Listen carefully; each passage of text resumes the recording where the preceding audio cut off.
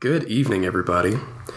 Evening as in 11 o'clock at night. 11 p.m. 11 p.m. 11. Actually, 11. Right now, Make a wish. Make a wish. Don't tell me, because it won't come true. You don't... Oh, okay. I'll keep it locked in here. Okay. For now. My wish right now is that we can go to bed. Well, we gotta finish the first episode. The very first... Welcome, everyone, to the first official, full-length episode of Scenology, the study of film, television, and the arts. My name is Jake Wallen. And I am Eric Jackson. Yes, you are.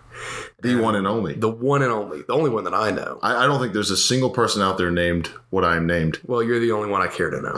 Stop. Yeah. Boy, do we have one for you tonight.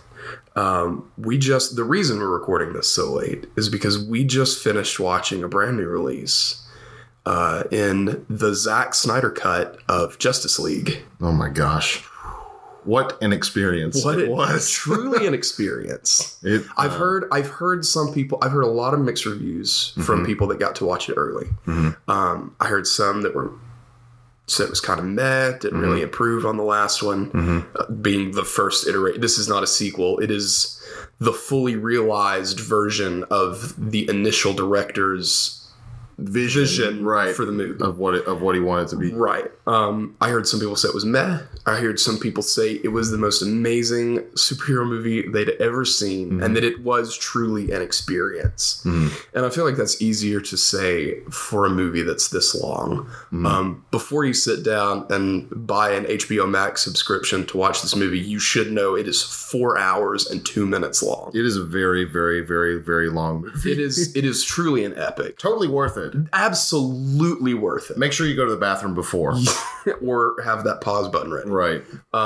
You could even put I'm surprised there wasn't an intermission. I am too. Because it was truly, we were talking about it earlier, it is in the same realm of like the Ten Commandments or Ben-Hur, those epic movies. Movies, classic movies that ran 4 or 5 hours, and usually those had intermissions. Right. And we'll get into it, but it really did feel like two different movies. It did. It truly, there came a point where I was like, we just entered like another movie. This is the sequel to but it is one long movie, and I really enjoyed that. I liked it. I really did. I mean, I think it was 1,000 times better than what we got with the Joss Whedon version. Back in, that was 2017 or 18? I don't remember. I'll look that up real quick. Yeah. But it whatever initial thoughts you had, are you going to look it up? Yeah, I'm going to look it up. Whatever. We can cut to what I or we can just leave it in here. Yeah. This is an experience. Welcome to the 4-hour episode. Jeez. 2017.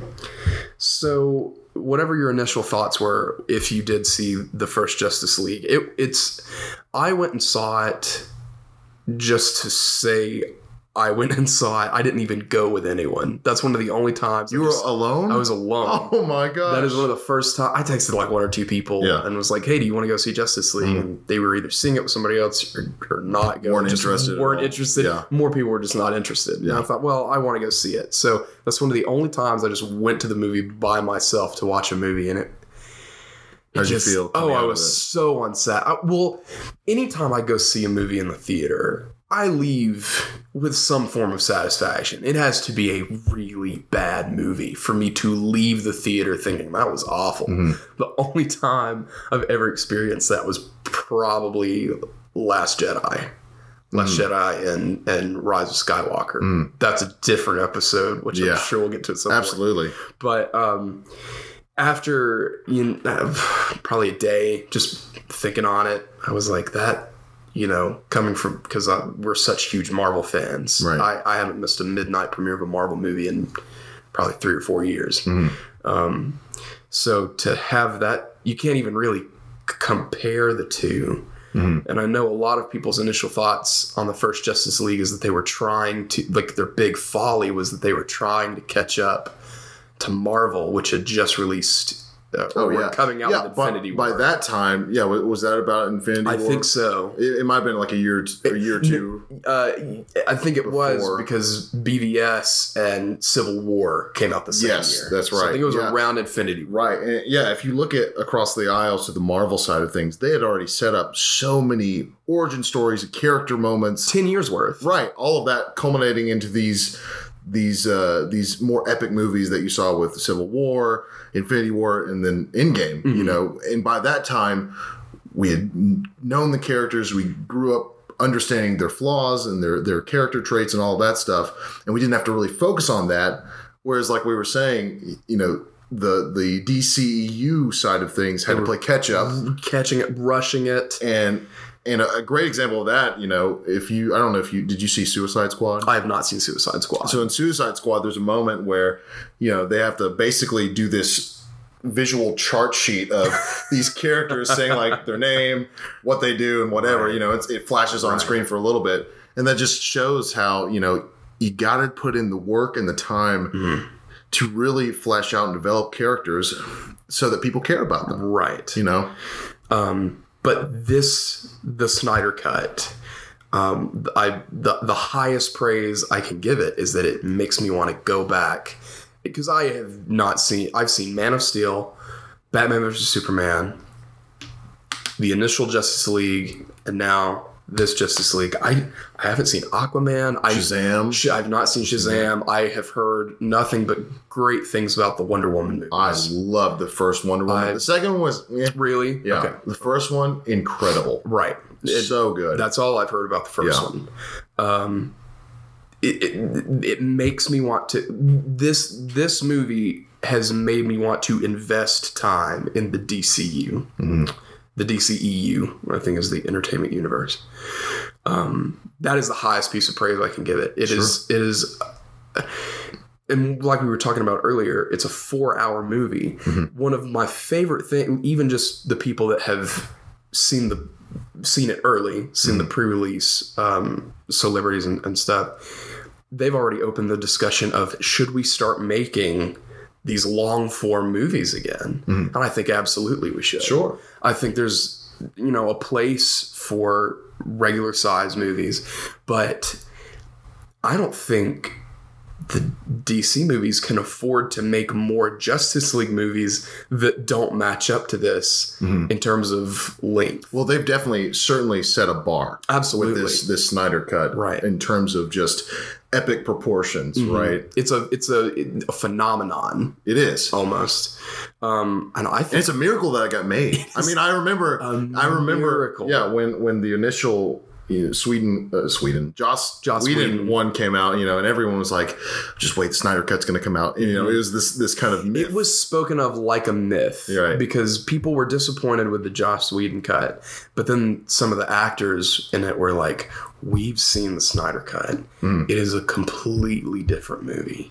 And boy, were they right. Oh, yeah. It is night and day. I mean, even you think, well, it kind of has to follow the same plot points, right? It does. Like the main rod of Batman, Bruce Wayne and Diana Prince are trying to form the Justice League because that was the promise that Bruce made to Clark on his deathbed. Right. That is still the initial plot. Right. The key things are there. Right. But there's even the little tiny scenes that we see between characters that we didn't see in the original movie. It adds so much to their development, which is just really, really cool to see. Right. Because there were plenty of moments that I saw in the original one where I'm like, why is this character doing this? Like there was no motivation set up prior to them enacting on whatever it was, and we really start to see that in this version of it, which is really, really cool to see. We see some fantastic moments between characters that we don't even see in well-made 2-hour movies. We should probably go ahead and say we will be getting into spoiler territory about right now. So if you wanted to just know whether or not the Zack Snyder cut of the Justice League is worth watching, absolutely.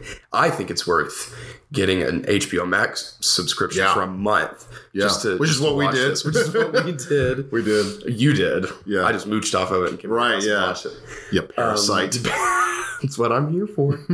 But it is phenomenal, and you should definitely watch it. Now, getting into spoiler territory, I would want to talk about some of the wonderful moments that I think I saw in this movie that I don't even see in good movies that are shorter.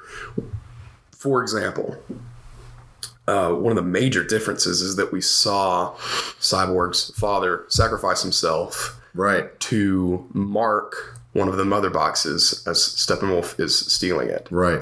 Which is such a really cool moment because, you know, we keep going back to the original one that was made first. But, you know, I feel like out of all the characters they had, Cyborg was kind of the one that was sidelined the most. You know, he just kind of showed up and he was there. Even though he was such an important part to winning. And in this one, they really dive into his character and you understand what he's going through and why he's there. Right. Which is really, really awesome. Each of the characters get almost their own 45-minute episode or mini movie almost. I think the only one that really didn't get anything was Batman. And I feel like Bruce Wayne's kind of initial story is laid over Diana's and Victor's and Arthur's. Right. Well, and we had also, you know, gotten some character development from prior films such as Batman v Superman and whatnot. So they didn't have to really focus on him as much. Right. And I don't think they needed to. I think it was very intelligently laid over. But to digress, we see Victor's father sacrifice himself. And a lot of movies that I've seen, even movies that I like, it would end there. There was a moment where they all realize, oh, his father has died. And then we move on. And every movie does that.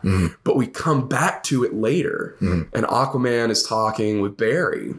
And they bring it back up, as he should. That's a pivotal moment for Cyborg's story. And it was so refreshing to me to see other characters bring it up again. It's not a pivotal plot in the movie, but it's important. It's a pivotal to Cyborg. Well, it's important to focus on his state at that point. And I remember in the Joss Whedon version, you know, he would try to kind of superficially throw in those humor scenes. I think in that part in his movie, they try to do something funny there.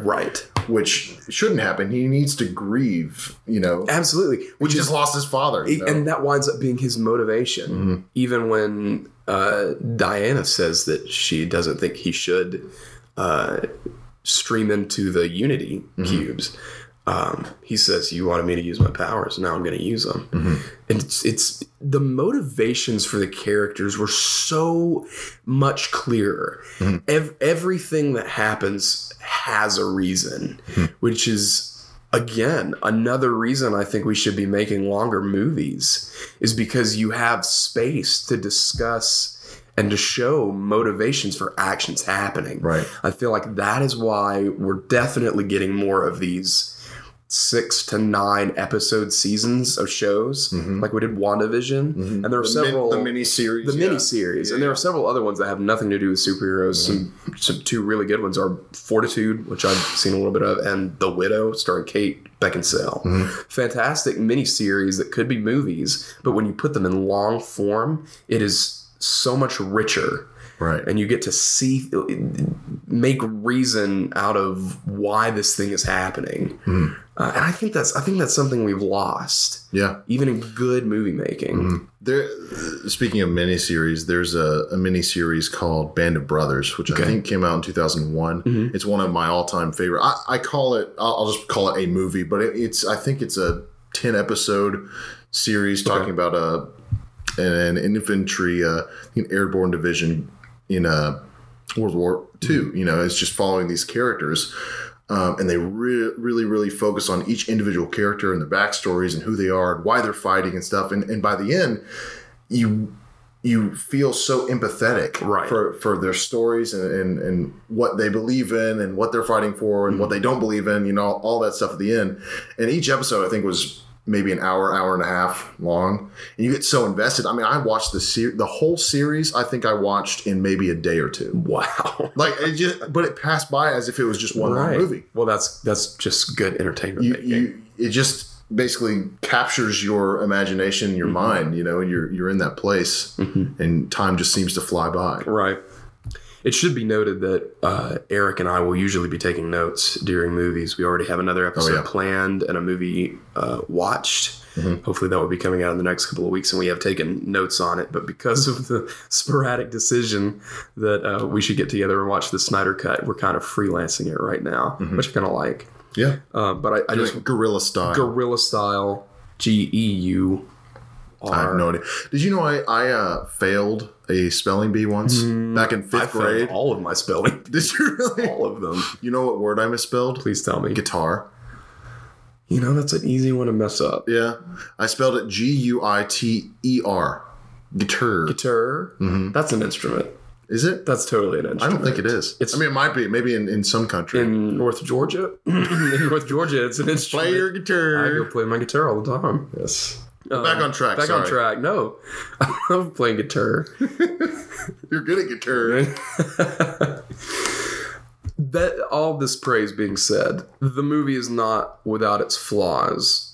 We definitely have a lot that rubbed us the wrong way. There are 2 scenes specifically, or just even 2 moments. There's a lot of talk about how Zack Snyder likes to focus more on moments more than scenes, which works out in this movie. Some would say. I know a lot of people compare. You were saying that people compare the DCU and Marvel because Marvel looks for good scenes. Yes. And DC seems to search for good moments, right, cinematically. Right. And they certainly find them. I mean, I would say, you know, there are a lot of moments where you can pause the movie and you just look at what's filling the screen, right, and it looks like a painting. Right. Like, it's so beautiful, and how it's framed and how the lighting and everything, the color, it's majestic almost. But when you piece those individual frames together and you watch it play out together, it seems like there's a disconnect there. Right. And that Marvel seems to not have a problem. Right. They nail it every time. Right. Marvel has some of my favorite, not even just superhero scenes, and of course I'm biased, but I think they have some of the best scenes in cinema. You know, you can think about Tony and Steve in Civil War. Just some fantastic. It really just demonstrates, like you were saying, I think if you just pause the movie and you see a beautiful picture, that's art. But if you're going to watch a movie, you want to see it play out and connect over a period of time. I mean, that's film. Right. That's film as opposed to photography or painting.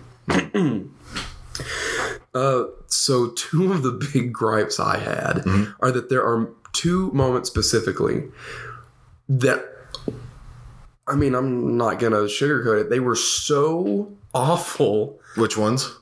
So there's a scene with a mop.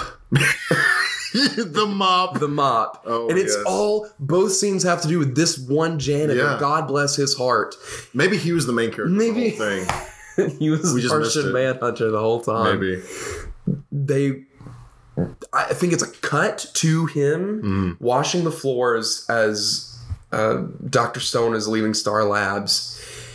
And they close, it shows him putting the mop in the bucket, wetting it, and then they close in on the mop, and he slams the mop on the floor, and it does this resounding poof, this almost Inception like bomb. Yeah. And you're like, something's gonna happen. Yeah.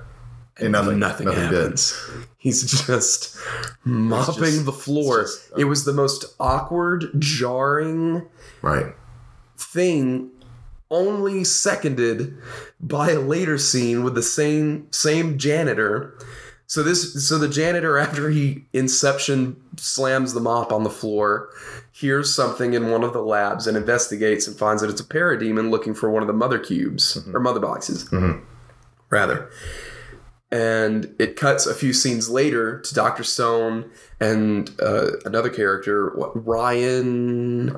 Oh, I don't remember his last name. They really seem to be setting him up to be Adam. I feel like he's going to be a bigger character. Right. They're walking down the hall discussing that a janitor was found injured and that they're keeping him in quarantine and that he saw something and they don't know what it is. And the camera goes in between them as they're walking towards the room where he's being kept. It's a glass quarantine room.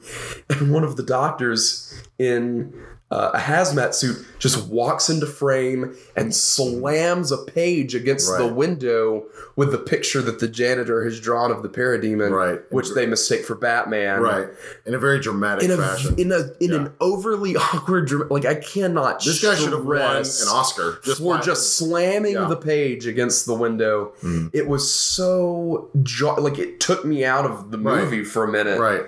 And these are things that like I said before, I don't think I would see in an amateur film by an amateur director. It's just one of those strange, strange places to put something like that. Well, and it goes back to what we were talking about before starting this episode of style versus substance. Right. All of that, the mop slamming on the ground and the guy doing the hand thing dramatically, it's all to be stylized. It's drama for drama's sake. Right. Instead of giving us something that is tangible and of substance that adheres to the story that we're telling. That's the thing with film. You can have a film that looks great, the color's great, the sound is fantastic, but the movie's terrible. And it all comes down to how good's your story. How well are you conveying the story you're trying to tell? Right? And that was the problem that I had, especially with the first act, like the first part of this 4-hour-long movie. Right. We talked about how there were just moments where they had these slow motion scenes, basically, that added nothing to the story, and it just was just drawing out everything. And we're like, come on, let's get to the next scene. But it just, it looked cool, but we become desensitized to it when it's used later purposefully, right? Right. It's the same thing with the music. There's a motif that is used every time Wonder Woman comes on screen. Every time. And at first you're like, oh, that's cool. And then the second time it's like, oh yeah, there she is. And then literally by the 8th time you're like, okay, we're done. We're not kidding. It happens every 5 minutes for probably 2 hours. This woman singing. It's almost like a would you like to demonstrate, Jake? No, I don't think I will. They can experience it for themselves. Yeah. I want to say Celine Dion did a song like it. It's like a hit. I don't know why Celine Dion came to mind, because it's like a tribal. It's very hard to describe. It's a motif that people have heard before. In its right? Essence. Yes. You've definitely heard it in a movie before, but it is used. I cannot exaggerate, every 5 minutes for probably the first 2.5 hours. The movie is divided into 6 parts and an epilogue. And we really agreed that the first 2 to 3 parts are the worst of the movie. Oh yeah. It's very awkward, and you really have to push through it for a while. Right. It's just slow and just very slow. So much exposition. Right, which I'm willing to accept in a 4-hour-long movie. I understand with the length of the movie, we're getting more, and we can see how things would naturally progress rather than odd cuts that I think we're used to from Hollywood by now. I'm willing to accept some of the slowness. But it's hard to get used to after all you've had pretty much my whole life. Our whole lives are, what modern film is. Well, it's a lot, with the generation that we're in, it's all about instant gratification. We want things to come at us at a rapid pace. Absolutely. That's why it's so, I'm speaking from experience. It is so hard to watch films that are from the 60s and before, because the style, the way they filmed was more long form, more drawn out scenes, and it's just hard for me to just engage with the content, but back in the day, everybody was like, yeah, that's fine. This is a good movie. Like my mom's like, oh, I love Gone with the Wind. And I watch it and I'm like, how on earth can you watch this? This is so long and just boring. It's so boring. Well, there was a lot less punching in Gone with the Wind than can you imagine? Scarlet is just go to sleep, go to sleep. Something else that was overused for a good long while. Slow motion. Yeah. I think that's why the movie's so long. I think if they cut out most of the unneeded slow motion scenes from earlier in the movie, it would cut it down to like three A and a reasonable half 3.5 hours, yeah. 3.5 hours. There is so much slow motion. It is much better used in the latter half. In a lot of the fight scenes and the driving scenes with the Batmobile. Oh, yeah. It is also very acceptable with the Flash. The Flash has a lot of slow motion, which is... He was another character that, you know, in the Joss Whedon one, I was like... so annoying. I don't like him, but in this one... He's quirky still and can be kind of annoying at times, but he serves a greater purpose. And it adds that, like, the team has no other source of that. Right. Which we talked a little bit about in the Whedon version. The comic relief came from both The Flash and Aquabro. Yeah. Yeah. My man. I dig it. These are actual words said by Aquaman from the initial movie. And that's still a little bit there when he gets more comfortable with the team. But he's much more, you see a lot more of the stoic, resistant to do anything but drink and help people when he wants to. Right. And he finally realizes after seeing Steppenwolf for the first time and just getting his butt handed to him, that he probably should look into this Justice League thing. But to see that attitude come a lot more from Barry, and to see it, you know, he'll fist bump Victor in the end, or he'll share a moment with Arthur, like we saw when they're talking about Victor's dad. It's so much more bearable, and it adds so much to the character and the cast. They really just nailed their interactions with each other and how they play off with each other. And I think everyone got a moment with each other. Superman might be the exception to that. Right. Well, but because he did come in so because much he came later. in so late. Right. But I think even he got a little something with everybody. At least they mentioned him. Right. I was surprised at the amount of times Aquaman mentioned Superman. Right. Well, it was interesting to see, you know, at the part when they are trying to bring back Superman. In the original movie, we see a lot of conflict between them. Right. Like half of them don't want to bring him back, half of them do. In this one, they kind of are all on a unified front. And like, regardless of how we feel, we have to put aside our differences and bring him back so we can face this enemy head on and defeat it. The conflict is much heavier in the initial Whedon cut, which... it just seemed more like a road bump. And here you acknowledged it, but they moved past it. It is not a major point. You understand Arthur's apprehension to bringing him back, and it is well seated. He understands. Arthur seems more, you know, being of the sea and inclined to nature. I can see how he would have an attitude of death is death. He was a symbol, and now he's gone, and we live on with that symbol. Yeah. He was very uncomfortable with bringing him back, but it wasn't jarring. It wasn't a roadblock. And that is just, there were so many things so well done that both of us were talking, like, why did Whedon cut that? Right. And I understand, I don't want to put a lot of blame on Whedon. I really like him as a director. And Hollywood will put a lot of stress on directors to cut out a lot of really good content to smash a movie down into certain viewing hours. You know, I read an article a couple days ago talking about the reason why the Joss Whedon film ended the way it did was because what happened to him when he was directing Age of Ultron was bad. Because apparently he was getting a lot of flack from a lot of the execs and the producers on you know, how they saw their vision for the film. He saw his.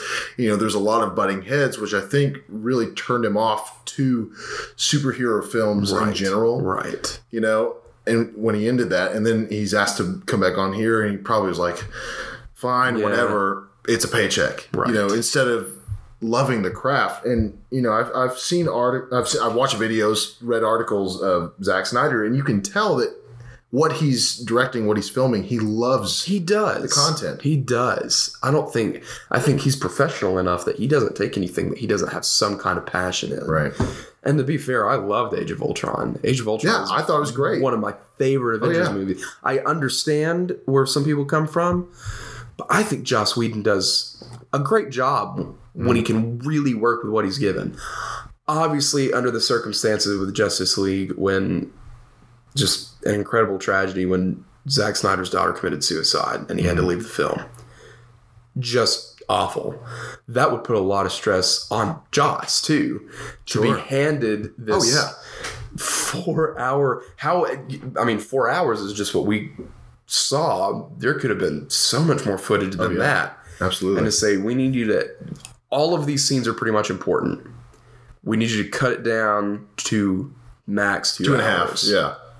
Was it 2.5? Was the initial one 2.5? It was probably around. Well, because I remember too, they had the pressure of Batman v Superman being too long. Was it really? Yeah. Okay. So I think they went to Joss Whedon and said, "Look, people are complaining this is too long. We got to cut this down to 2.5." You know? Right. So he had all that pressure on him. Right. It's like, well, I got to cut somewhere. Mm-hmm.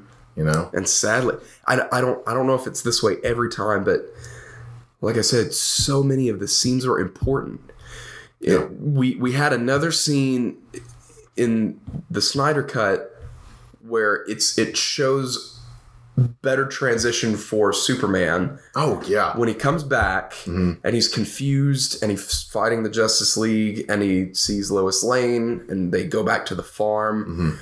We get a scene where it shows where he's kind of still foggy. Right. And then he sees the farm, and I think he says he loved it here in talking about his father. And then he says, I loved it here. Yeah. And it clicks. The lights turn on, yeah. And then we get another scene in between of the League, and then we cut back to the farm, and it's the scene where we first come back to Clark in the Whedon cut. Right. It's the scene they started with at that moment. Showing Superman again. And looking back on that now, that is such an awkward stepping on point again to show Superman, okay, he's standing out in the cornfield and he's fine now. But with that scene from the Snyder Cut, it bridges it so much better. This movie has made me so passionate about long form movies. Yeah. I just think it's so much better. I think there's a time and place for them, and people should start watching them and giving them the time they deserve if they really, really like film. Man, there were so, and even so, there are scenes from the initial movie, and then there are important scenes that were cut to those scenes, and then we just got some epic scenes. That just the fan service, just moments. The fan service, the flash thing where he reverses time. He does it twice. Awesome. Yeah, the first one is very minute. I didn't really even catch that's what was happening when the mother box is falling and it falls too far in, and then it comes back up so he can make the exact moment to give it the charge. And then that scene, God. When that scene that we're talking about happened, I was like, I was blown away. This is it. They know exactly the story that they want to tell, and they know where they're going forward. Right. Yeah. I should make it clear, too. I'm a pretty big Marvel purist. Those are really the only superhero movie scenes where I've gotten like real chills. This movie was giving me chills as a superhero fan because I do like DC. I love Batman. Green Lantern was my favorite for a long time. And to see the moment where Flash starts reversing time and you're getting paradox hints and flashpoint hits, I was like, it was almost in-game level amazement for me. Giddiness. Where I was just sitting there with my mouth open in awe thinking and it was just well done too. They weren't just referencing those beloved storylines. They were doing it well. Right. They were knocking it out of the ballpark with that. And then obviously the epilogue. The epic log. The epic log. Yeah, basically. Where I've already announced spoilers, so it's okay. You can say whatever.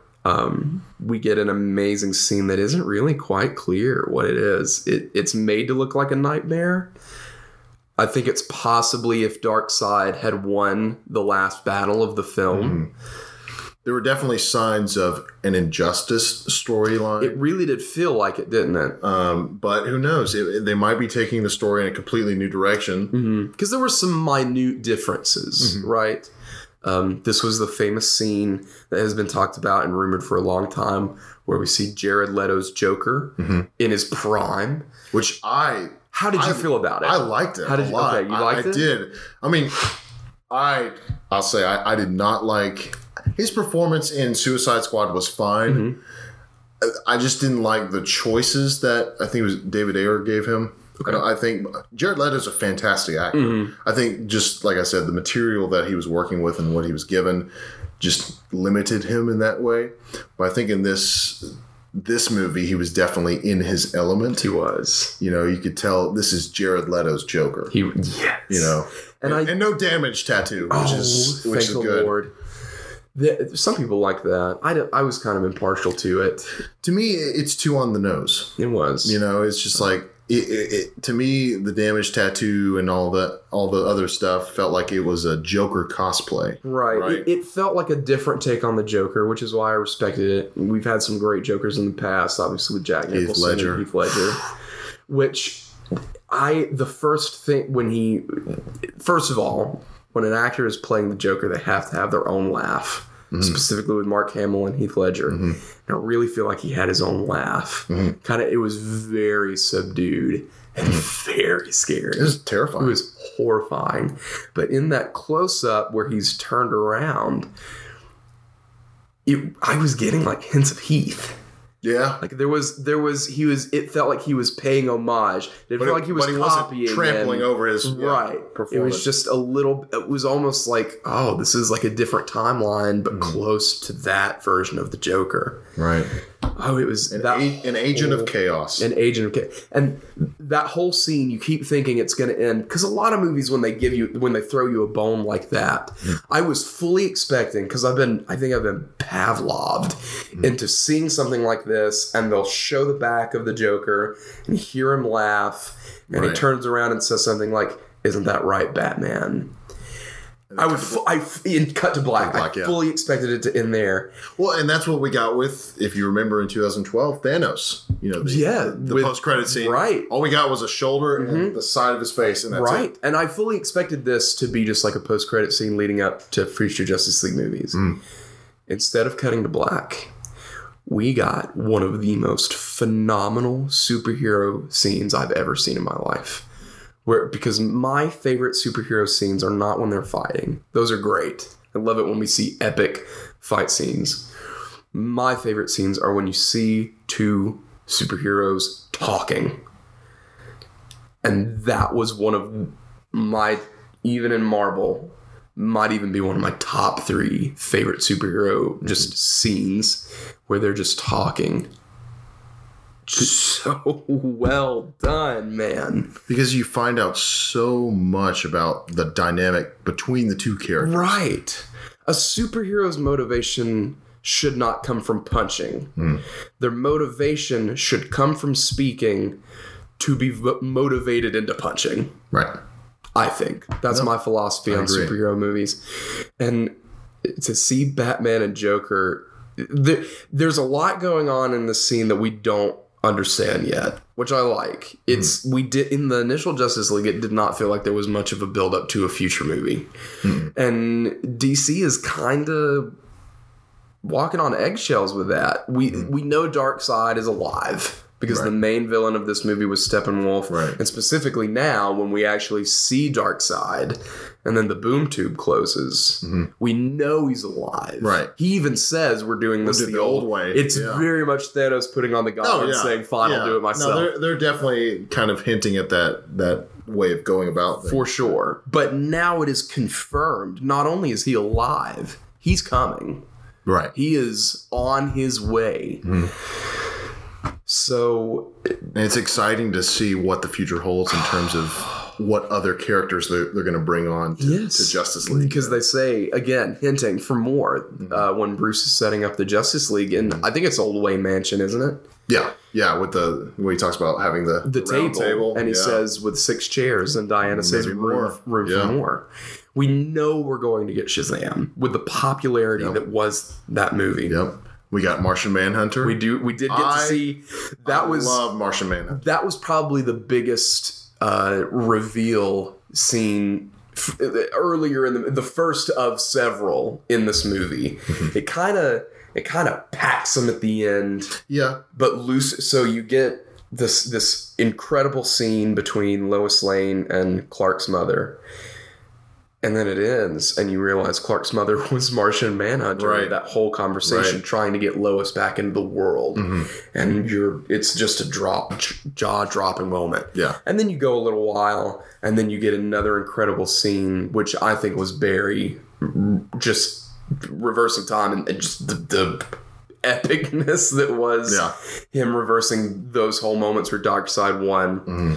And then they just start happening like back to back to back to back to back. Just fantastic moments. You get Lex Luthor meeting Deathstroke on his yacht. I want a Deathstroke Batman fight so bad. So bad. They could do a whole movie that's just Deathstroke and Batman. They have so many possibilities of what they can do. I really think this movie changes everything. Oh, yeah. For DC. They have definitely opened the door. They have opened the door for so many possibilities. I think we were talking about earlier, Ben Affleck maybe coming back. I hope he does. I hope he does. I enjoy it. When I first saw him, in Batman v Superman, I was kind of, he's okay. I like the suit, whatever. But seeing him in this movie, I'm like, okay. I'm behind it. I loved the suit, obviously. We were talking about the suit and just small things like that. Batfleck, even in Batman versus Superman, there was something off about him for me. I liked seeing an older Batman that has been in Gotham doing this thing for 20 years now already. Your dad said it, he was so optimistic. He was the most optimistic one out of the group, which is completely different from how you've seen his character in the past. I didn't my favorite version of Batman. I love Christian Bale, but my favorite version of Batman is the animated Justice League Batman. Oh yeah, Kevin Conroy. Kevin Conroy, where he is almost robotic. Yeah, he is so factual, stoic. You see him crack a smile a couple of times. My favorite Batman scene from the animated show that I grew up watching is I think she's a villain. She's a young kid. It was very mature for a kid's show. There was something wrong with her, and I think she was dying. And Batman, after a fight between the League and whatever team she was part of, she finds her way to a swing set, and Batman just goes and sits with her on the swing set, like moments before I think she fades away. That is my favorite version of Batman. So it is jarring to see such a different take, but that's not Ben. Ben is doing really, really well with the material he has, and people have given him a lot of flack for it. He did leave. He quit.